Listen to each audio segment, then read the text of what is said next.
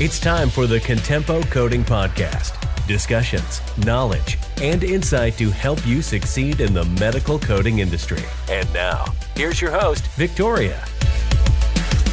Hey there, coding crew. It is Friday and it is good to be back. You may have noticed that I was not here last week. Last week was just kind of a rough one and reinforced some thoughts for me that I was having. Prior to even starting the podcast, I put out 2 YouTube videos every week. And it's a lot of work to put out those 2 YouTube videos. I've got it down to a pretty good science, so if all things go well, I can get them recorded and edited by the end of day on Sunday. If not, I do a little bit of editing then during the evening hours. But when I had started the podcast, one of my big concerns was, is that going to eat too much into my time? That's a lot to do within a week, is 2 YouTube episodes and a podcast, and I think I'm dialing back to my original thought of making this podcast bi-weekly instead of weekly, and I think that's ultimately the way it's going to have to go, just for my own mental sanity of having to not take on too much, especially now that we're going into soon returning to school. I think I've mentioned in the past, I have an 8-year-old daughter. She's going to be starting 3rd grade, and she is on the spectrum. She has an IEP, which is an individualized education plan. So under normal circumstances, she tends to require quite a bit of reprompting during the day, as well as just some additional social supports. And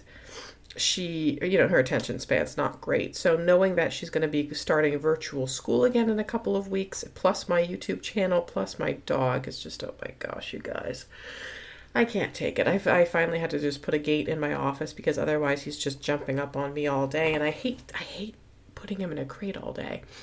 But in any case, I think it's just going to have to move the podcast to bi-weekly so that I can keep up with the YouTube episodes and still get to my offerings. I'm actually working right now on a new free CEU course. I have not put out a new free CEU course in a while.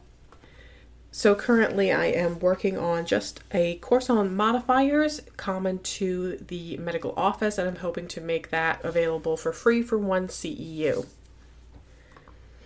Now, I know it has just been crazy in general for everyone, and I'm hoping that everyone is having a much better week than I am.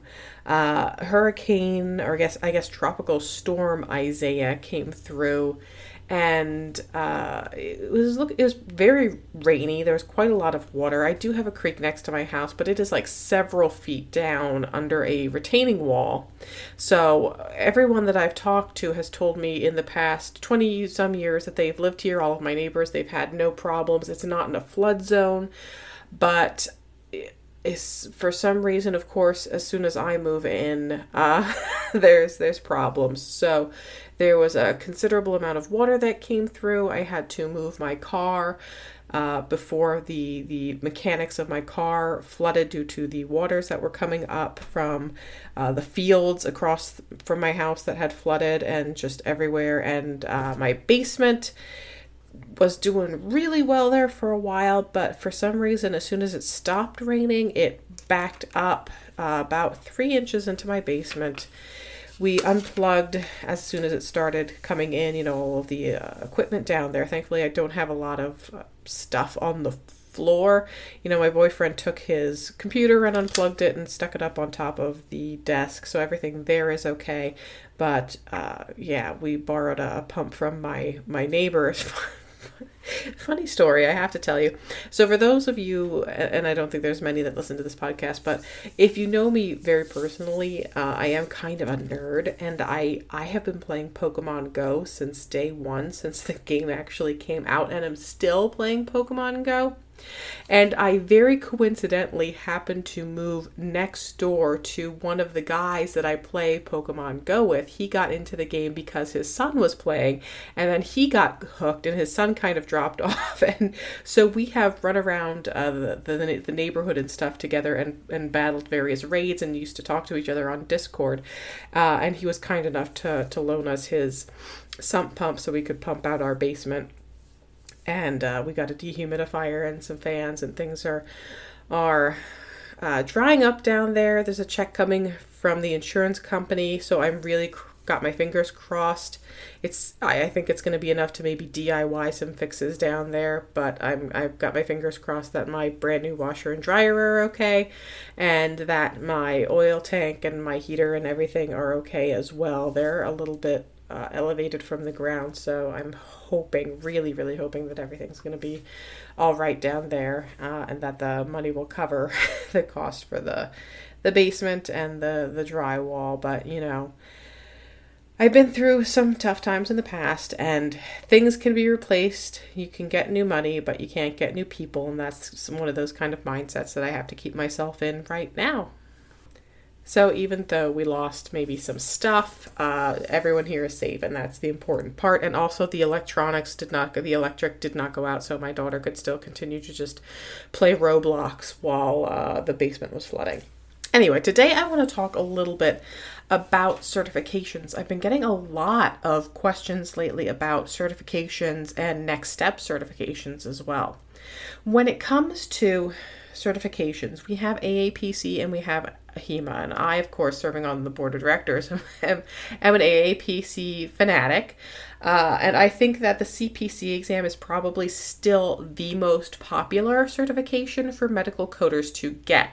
I have been getting a lot of inquiries about the Certified Coding Billing Specialist credential through the NHA, and absolutely nothing against the NHA or their certifications. I'm sure they're completely fine and there's nothing wrong with them. They could possibly even be harder than some of the other certifications out there. I don't know, but it seems like there's some sort of partnership that they have going on, because I'm seeing a lot of colleges and technical schools that offer like a discounted certification for the NHA Certified Coding Billing Specialist examination, and that a lot of schools are pushing it. But more and more I'm hearing that coders that wind up getting that credential are not keeping up with it, and the reason is because it's not really wanted in the industry. And the best comparison that I can give is that AAPC and AHIMA are kind of like the Coke and Pepsi of the medical coding world. Those are the two major brands. Like, everyone's familiar with them. They know that those are the good products. They know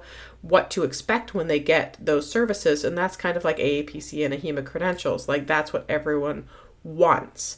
So they want a credential through AAPC or AHIMA, and the CPC is really the most popular certification. And again, nothing against other certifications, they might be perfectly fine, but those are the primary ones that everyone is looking for as far as employment, because they're time tested. Everyone knows what those exams are like and the organizations that support them.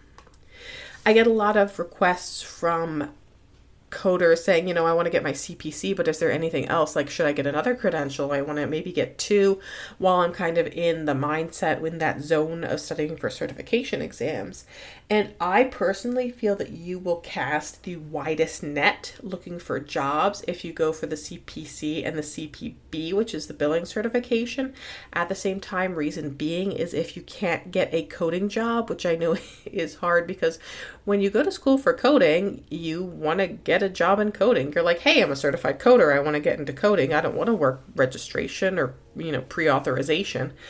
But I think, if you can't get a job in coding, you can oftentimes get a job in billing, working in prior authorization, working in AR. So you're going to cast a wider job net for yourself, have better opportunities if you would get both of those. So if you can't get into coding right away, you could possibly get into billing. And then oftentimes employers have to hire an internal candidate over an external candidate because they're already paying for their benefits, they're already trained, they know the system. So many times if a manager wants to hire someone from outside, they would have to prove that external candidate has huge advances and extra skills above an internal candidate. Now, if you're really into ICD-10-CM coding, you really like diagnoses, you might want to just advance into risk adjustment, which is fine.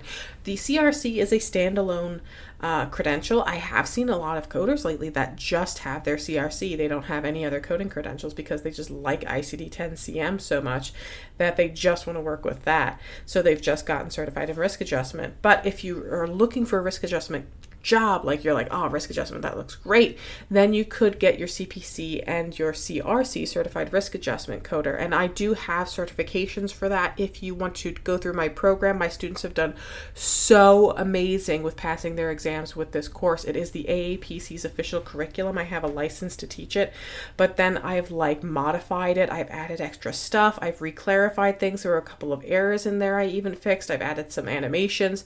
Like you hear me, it's almost like a webinar of me doing the curriculum. So it's on demand. You can do it whatever you want. You have at least a year of access. I don't terminate students but I don't like to say, oh, you're going to have access forever. You're going to have unlimited access. You're going to have forever access. Like I won't terminate you from the system. I'm going to say though, at least a year you'll have it, only because, if I, a year and a half from now, decide to change learning management systems, I don't want to say, oh, well, I promised you forever. So that's the only reason that I don't say, unlimited or lifelong access to the course. So you can go to contempocoding.com if you want more information on that. Risk adjustment has been very popular lately, and I can tell you, reason being is there's just so much that is reliant on risk adjustment, so much money involved.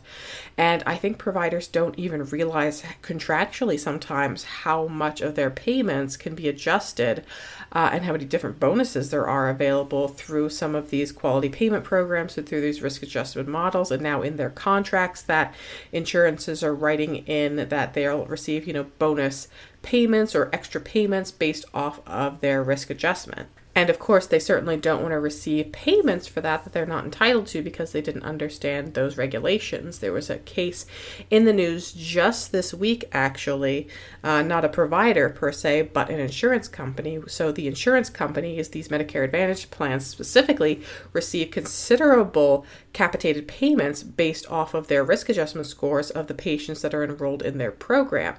And Cigna apparently falsified some of the health conditions of their Medicare Advantage plan members in order to receive larger payments from Medicare, from CMS.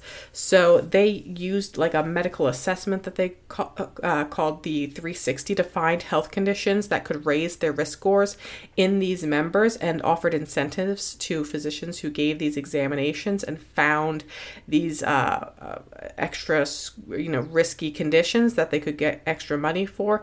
And it's estimated that Cigna was overpaid to the tune of $1.4 billion by CMS between 2012 and 2017. And the Department of Justice is actually seeking 3 times that amount in damages to recoup from CMS, plus a civil penalty of $11,000 for each violation. So this is why risk adjustment is so huge right now, because, these regulations right now are tough, and those audits are coming, and these audits are recouping and finding a ton of money. No one wants to have these kind of recoupments. This is extremely damaging to these organizations. So it's important to hire risk adjustment coders to make sure that physicians are documenting appropriately and they're submitting the codes to their insurance correctly. And then the insurance is submitting that to CMS correctly for when they're getting their capitated payments as well. So, it's just a lot of stress right now on diagnoses and those risk scores and making sure that they are appropriately applied and warranted and validated within the documentation. When I started in medical coding, I had a supervisor who wanted me to learn 3 very important things. There's 3 important lessons she wanted me to learn as a new medical biller, medical coder. And that was number 1, always get the money up front, which means that when those patients come in for their copays, they better get that money. As soon as that patient comes in, don't let them leave the office. She was known to chase people down into the parking lot to get those co-payments for them, because she knew that if they didn't get them right up front and they had to bill and bill and bill, they might never see that money. The second thing she said I needed to learn was RVU is king. Providers, they're worried about their RVU, because that's how they get paid. So that's what their focus is. They don't want to do procedures if they don't get a good RVU for them. They monitor their RVUs through reports whenever they can. Like if their numbers are down, they want to know why. So RVU is king. But the third thing she wanted me to know was that it only takes one diagnosis to pay a claim. So I would look at the super bills, and if I could make out like one little maybe diagnosis, she's like, hey, that's all you need. That's all you need to get that claim paid. And right, wrong, or otherwise, that is the mindset that we've had in medical coding for years. Like, what does the diagnosis matter? We just need that to get that CPT code paid, because that's where our money is. That's the money codes. That's where we're getting the reimbursement, is from the CPT. We just need that diagnosis to support the medical necessity for getting that CPT code paid. And now it's changing. That whole landscape is changing. Now we can't just have providers pump out patient, but having bad outcomes of those patients. Now we have things like quality programs, quality metrics, and HEDIS and STARS and HCCs that all feed into that. So risk adjustment is really important for those reimbursements. Now, I also get a lot of questions about the CPMA. I'm actually kicking myself lately, because I've gotten questions if I'm training for the CPMA right now, as well as a lot of questions if I train for the CPC. And gosh, I wish I was right now. It's very soon. I think I'm going to have the money to purchase the additional license very soon to teach the CPC, and maybe eventually the CPMA. We'll see. But right now, so my thoughts on the CPMA. If you are an apprentice coder, you don't have a lot of experience under your belt, I'm not going to discourage you from getting the CPMA. I would never discourage someone from pursuing an extra credential. But what I will say is, understand that does not mean that you can just immediately get an auditing job, because in order to be an auditor, you have to have seen a lot of things, you have to have experienced a lot of things, and that's why they want a few years of experience, usually 3 years or 5 years experience they want for a quality or an auditing type of position. So not saying don't get it, but just understand that that's something that you might have to tuck in your back pocket for a while. And as you're building experience, then once auditing positions start opening up and you can see, oh yeah, I meet the requirements of the 3 years experience, you can pull that CPMA out and go, yes, and I'm also a certified auditor on top of it. You can't just jump from becoming an apprentice coder to going into auditing. I like to use the comparison. You have to learn how to do the prep work in the kitchen before you become a master chef. So you have to learn how to boil water first before you can learn how to make souffle, because there's certain skills and there's certain things that you have to work through and experience beforehand. And kind of along those lines, the CDEO, Certified Documentation Expert Outpatient through the AAPC, and the CPCO, the Certified Professional Compliance Officer, I would suggest, those aren't immediately going to get you a job. Like, the credential itself is not going to get you a job. But if you've got some years of experience behind you, that is definitely something to put in your back pocket for when those positions open, or put an extra feather in your cap, as it were, to demonstrate that you have some proficiency, so that when those opportunities arise and you've got the experience, then you already have them at the ready. You don't have to worry about, oh gosh, a compliance position opened, and gosh, I'd really like to get into compliance. That's when you pull out, I already have my CPCO, I've demonstrated some sort of proficiency, versus, oh, well, I want to get the CPCO. So it'll look better if you already have it. But again, it doesn't guarantee you that you will be able to get a job in compliance or get a job in documentation improvement. Specialty credentials are great, I think, especially for just almost demonstrating your proficiency. I know there are some organizations that do like to encourage coders in certain specialties to get those specialty certifications. Occasionally they will increase your pay for that. It really depends on the structure of your organization, if they have maybe different tiers or different levels of coders. I have a specialty certification in plastic and reconstructive surgery, which currently is an archived credential. So no one is currently testing for it, because the cost of keeping up the exam and printing the exams and keeping the test questions up to date was not being off-put by the number of people that were testing for it. So it wasn't a profitable specialty exam, It wasn't as highly desired as some of the other specialty credentials. So I get to keep my certification. I still have to find CEUs for it, but currently no one else is allowed to test for that. As things move online, hey, that might change. We'll have to see. They might open up that one, and I think chiropractic, and I think there was a couple of other archived credentials that the AAPC has. Now, one other credential that I will mention that I have seen growing in popularity that I would consider looking into if you're someone that's getting into like revenue cycle stuff is there's been quite an uptick lately of the CRCR credential through the HFMA. I've seen that, I don't want to say highly in demand, but very, very well viewed in the industry, particularly in revenue cycle, like in billing and financial management and stuff. So the CRCR is the Certified Revenue Cycle Representative credential through the Healthcare Financial Management Association. It is a nationally recognized certification, and it tests you on things like reducing denials, ensuring regulatory compliance, and even enhancing the patient experience. So it's a pretty good certification as far as revenue cycle and connecting the processes to those financial outcomes.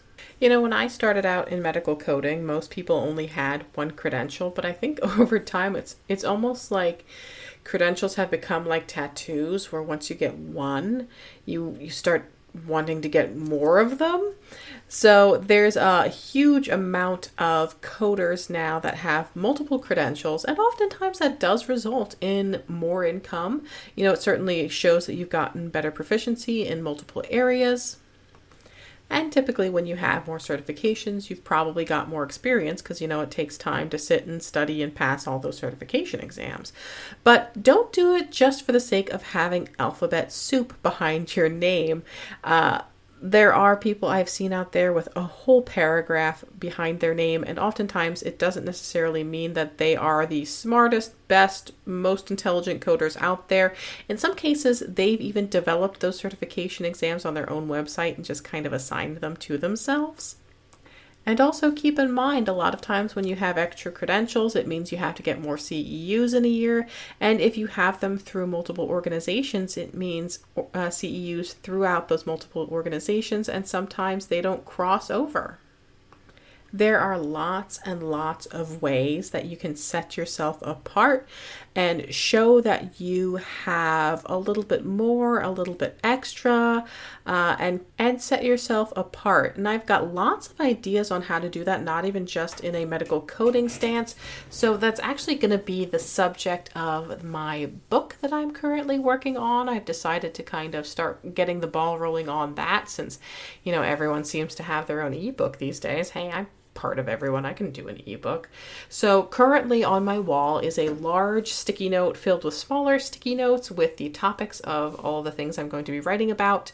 And November is National Novel Writing Month, where there's often a challenge that goes across the internet where you try to write a novel within the span of the month of November. So I'm going to be putting together my outline just kind of slowly in between now and November. And then November, I'm hopefully going to be banging out an ebook, and I will definitely keep everyone posted on that.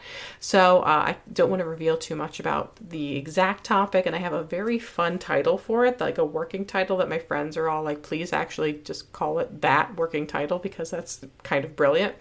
So I'll be posting hopefully some updates in November about how that is coming along. I'm going to need you guys to help cheer me along through this project, and then hopefully I'm going to be self-publishing it through Amazon or whatever the popular self-publishing tools are these days.